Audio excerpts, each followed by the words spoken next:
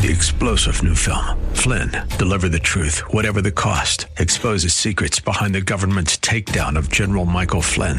Flynn knew what the intel world had been up to. He ordered the first audit of the use of contractors. This set off alarm bells. He told the truth. He was the most dangerous person for Donald Trump to hire. They had to get rid of Flynn. Flynn, Deliver the Truth, Whatever the Cost. Available now. Watch it today. Go to salemnow.com. salemnow.com.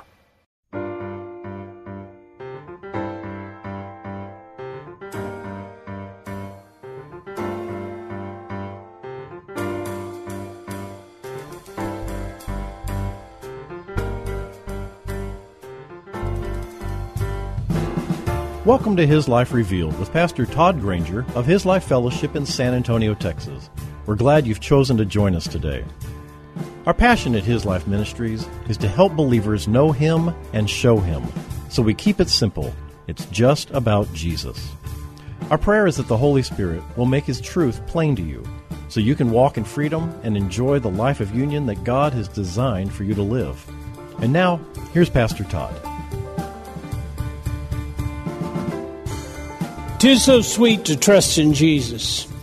You know, most of the time we act like our relationship with God is imposed on us, like it's our burden to carry, and how difficult it is to trust Jesus. In reality, He's holding you together right now. All the things that you think are your efforts to secure your life are in His hands. We don't live or die by our own strength. We don't succeed or fail by our own abilities. It is either the work of God in our lives that carries us forward, or it's just not happening. Everything happens according to the will of God. Today, we begin chapter 5 of Hebrews, and I will attempt to cover verses 1 through 9. But before we do that, I want to remind you of a few things.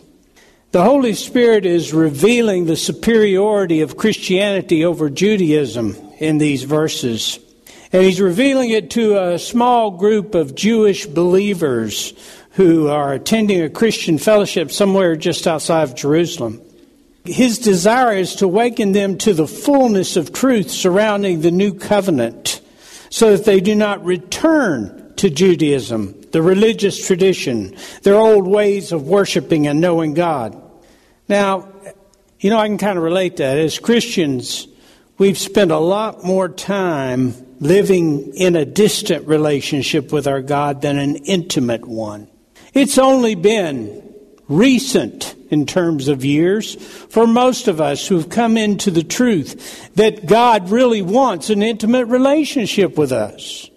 Most of us have been operating in this idea, well, God loves me, but He doesn't like me. God, come close, but not too close, because I don't want you to see what a wretched individual I am. We lived in this love-hate environment, and though we would not admit to that, that's been our emotional belief of God. So it's easy to return to ritualism. It's easy to return to tradition, to the old ways of just showing up at church and reading the Bible when it's imposed upon us, or we feel like we need to gain God's favor. It's easier to treat Him like He's distant, like He might reject us.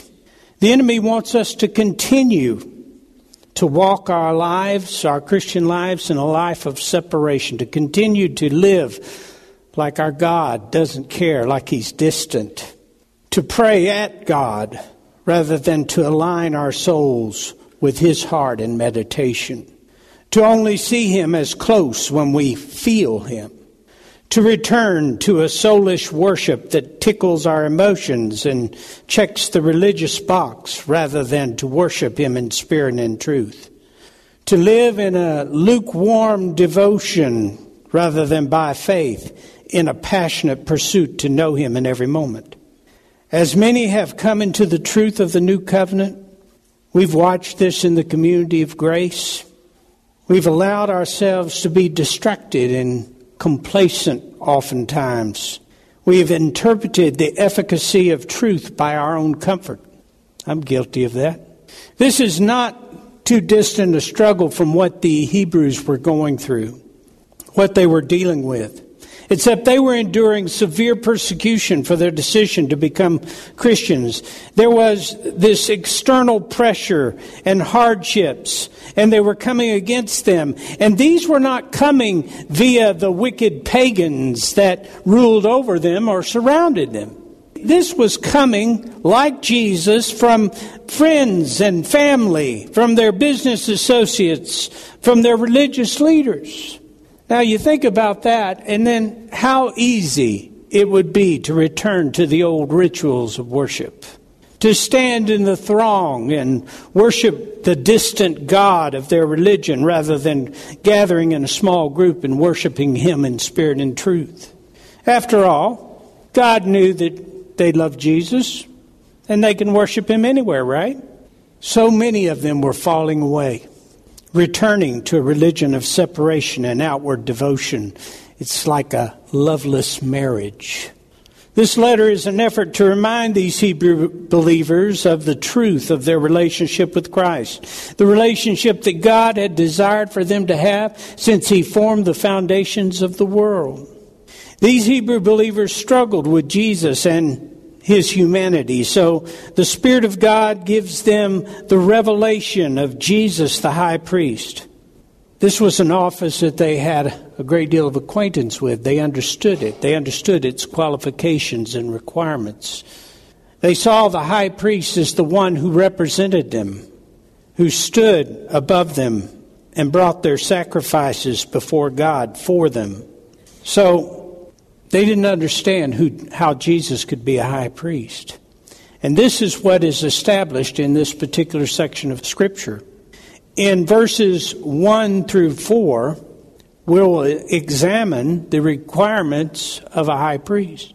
And then in verses 5 through 9, we'll see how Jesus meets those requirements. Now we're going to look at our text. And if you will stand with me, we're going to read chapter 5, verses 1 through 9. For every high priest chosen from among men is appointed to act on behalf of men in things relating to God, so that he may offer both gifts and sacrifices for sins. He is able to deal gently with the spiritually ignorant and misguided, since he is also subject to human weakness.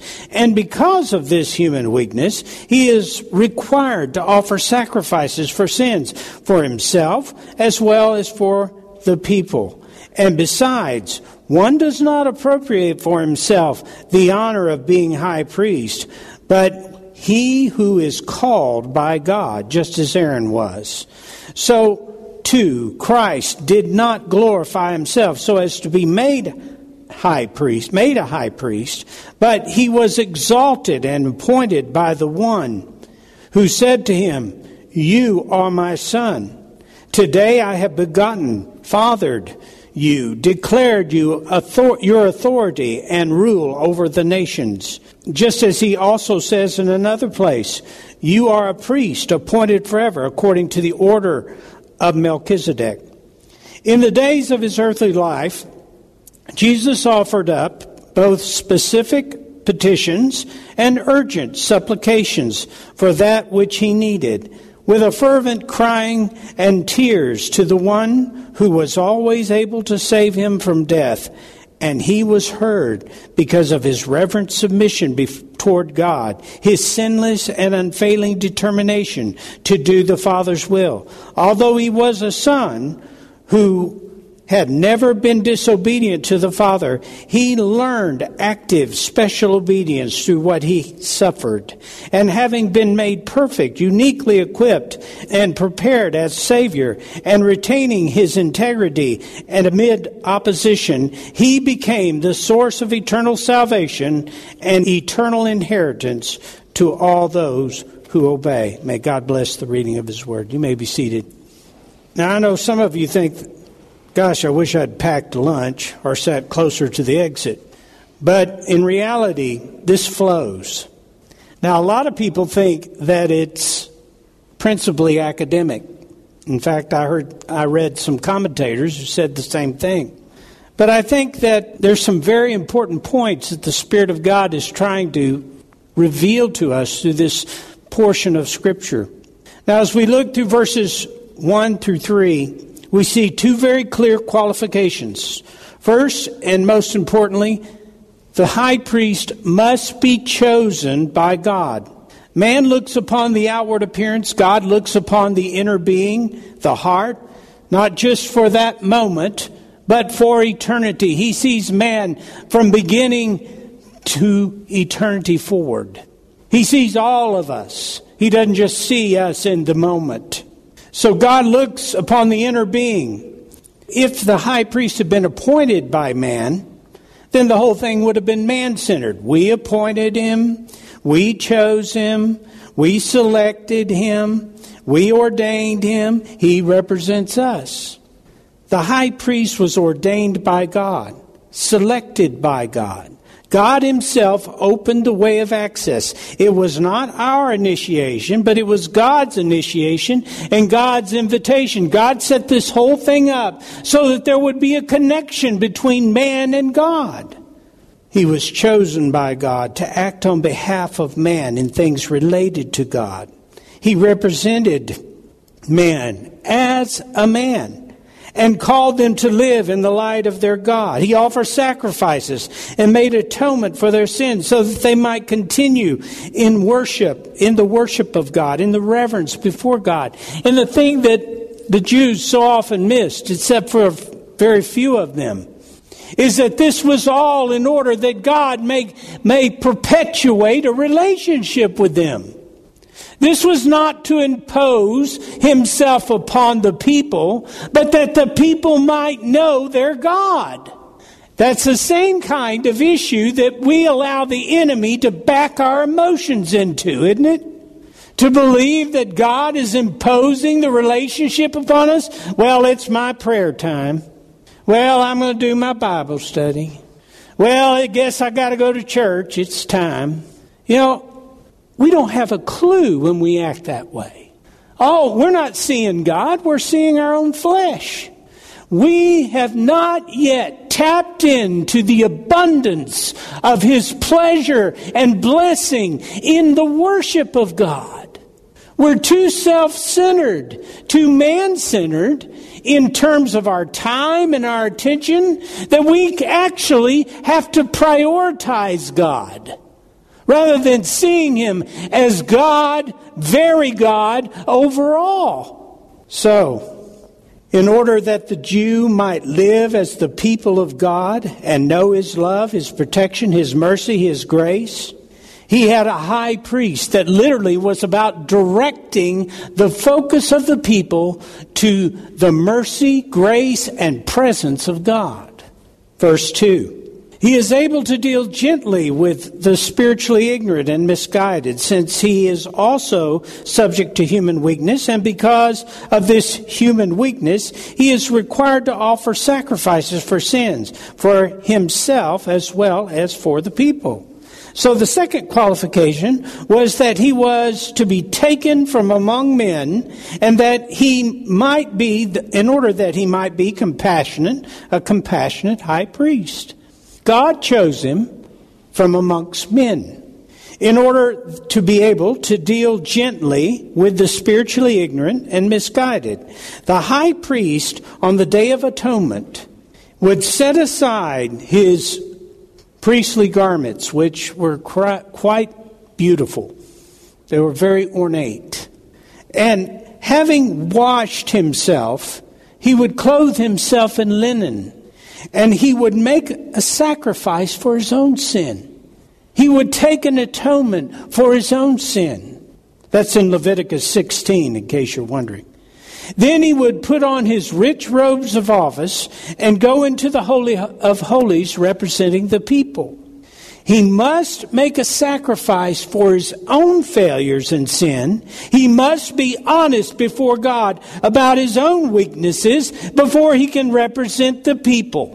Now, when we come before the Lord, if we're not being honest before Him, if we have not dealt with the issues that we know He wants us to deal with, then we come before Him with this arrogance, with this judgment, or we do him the disservice of praying in rote the same thing over and over again.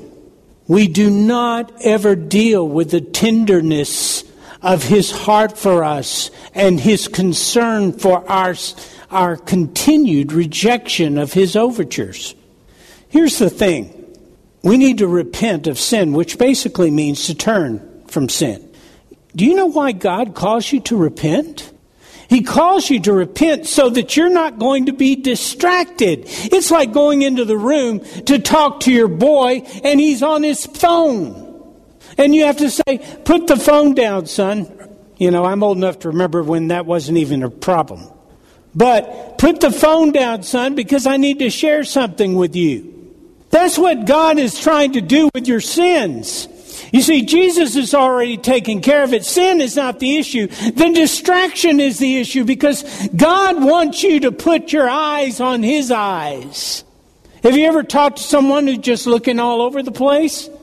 I used to know a fellow, every time I go to talk to him, he's looking around to see if there was anybody else to talk to. Well, I think that's insulting. Of course, having talked to myself, I understand to some degree. The issue with us is that we want to stay distracted, don't we? Sin is destruction.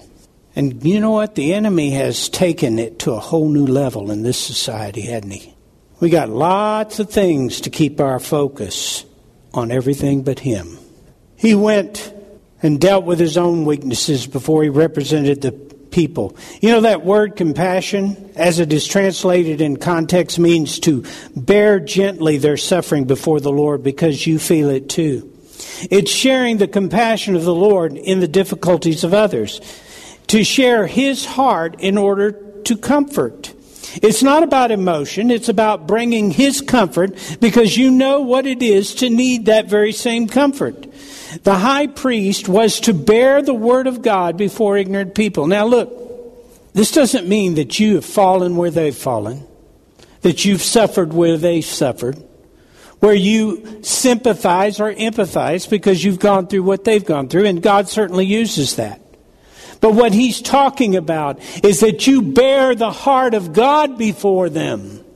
You bear his concern, his compassion, his desire for them, because you are bearing witness to the truth of the Father's heart. When you minister, when you truly minister, you are the Word become flesh.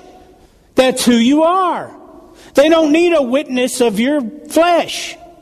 They don't need a witness of your self-righteousness. They don't need a witness of your sympathy. They need a witness of the heart of the Father, don't they? Because only in that is their healing.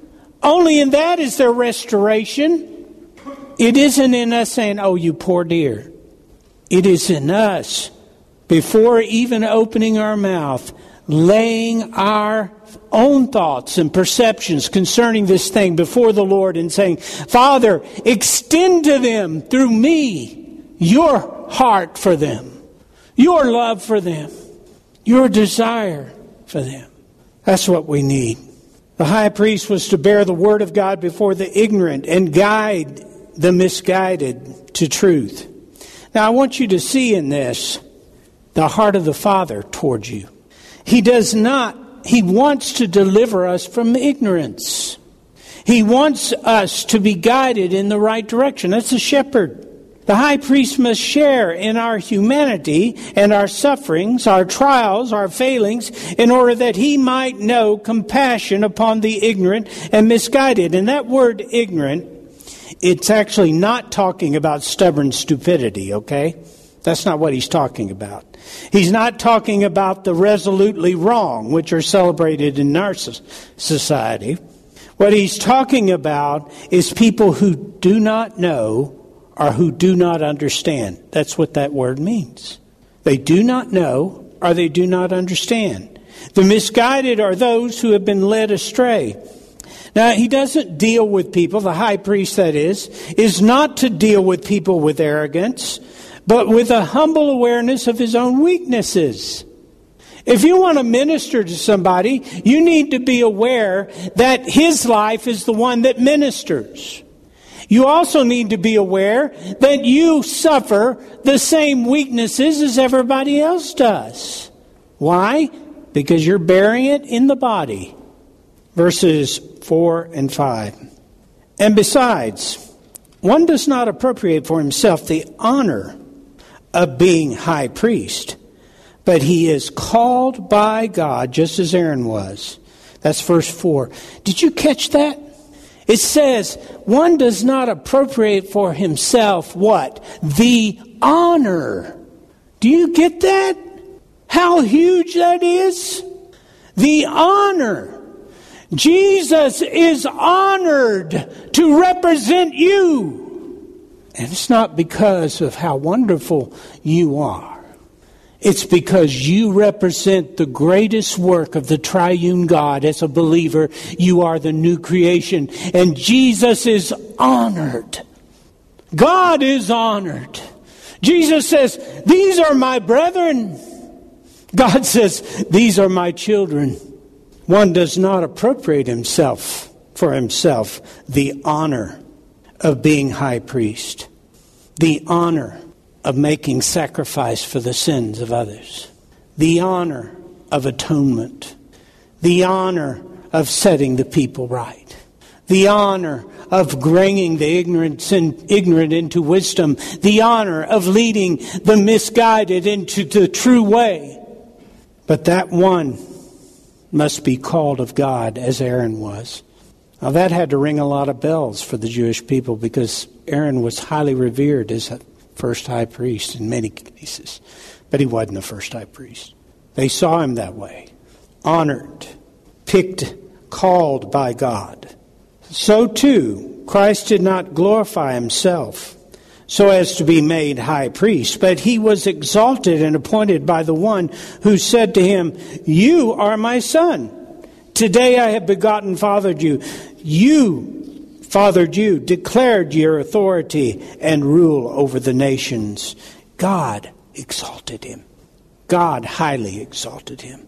Jesus did not appoint himself. He did not glorify himself in order to be made high priest, but it was by God that he was exalted just as Aaron was chosen by God.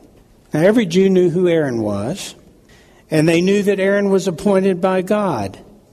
And then the author quotes an Old Testament verse, which they would have been aware of, Psalm 2:7, chapter 2, verse 7, which is, you are my son.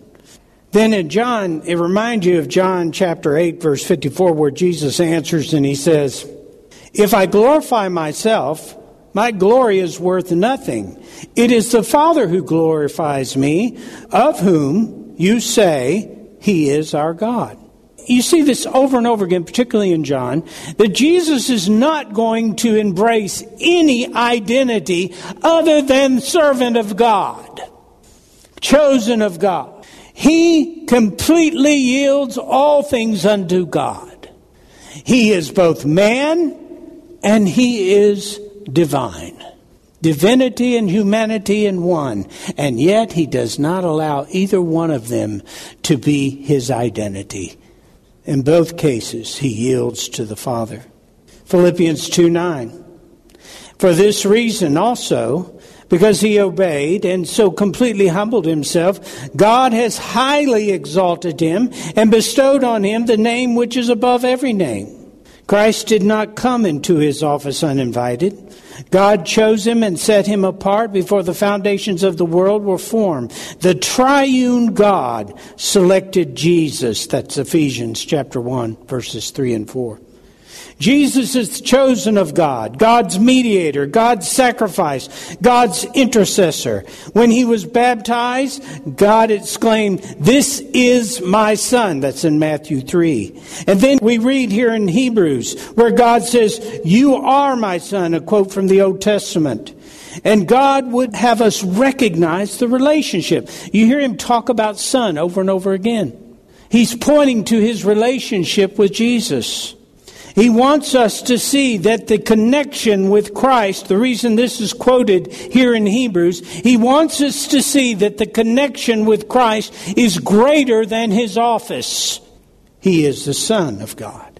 He is our high priest in his divinity as well as in his humanity, the perfect eternal high priest who not only brings us before the throne, but has birthed us into an eternal relationship. He is our high priest for eternity. Did you recognize that you're going to need a high priest in eternity? And I say need advisedly. He is who he is for eternity. For eternity, he represents us. For eternity, he is clothed in us. For eternity, he is our life. For eternity, he is everything to us. This isn't just to get us over the hump of this earth. Thank you for joining us for His Life Revealed with Pastor Todd Granger. This program is the radio ministry of His Life Fellowship in San Antonio, Texas. If you'd like to know more about us, visit us on the web at hislifeministries.org or on Facebook at His Life Fellowship. We would love to have you join us for worship. We meet on Saturdays at 5 p.m. at 1307 Blanco Woods, at the corner of Blanco Road and Blanco Woods, just inside Loop 1604. Also, if you would like to help support this ministry, you can send your tax-deductible donation to His Life Ministries, P.O. Box 1894, Bernie, Texas, 78006.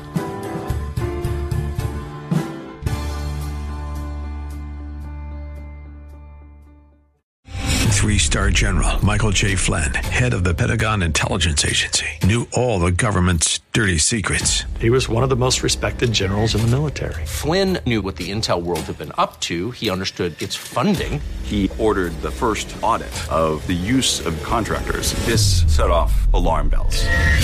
The explosive new documentary, Flynn, Deliver the Truth, Whatever the Cost, uncovers the facts behind this scandal. Flynn told the truth. He was the most dangerous person for Donald Trump to hire. I find out the worst enemy that I'm going to face in my life is right here in America. They took my assessment and they wanted me to change it. And I was like, I'm not changing it. They had to get rid of Flynn. With in-depth interviews, archival footage, and never-before-seen personal records of the man behind the headlines. I just felt like I was drowning. Flynn, Deliver the Truth, Whatever the Cost. Available now. Watch it today. Go to salemnow.com. salemnow.com.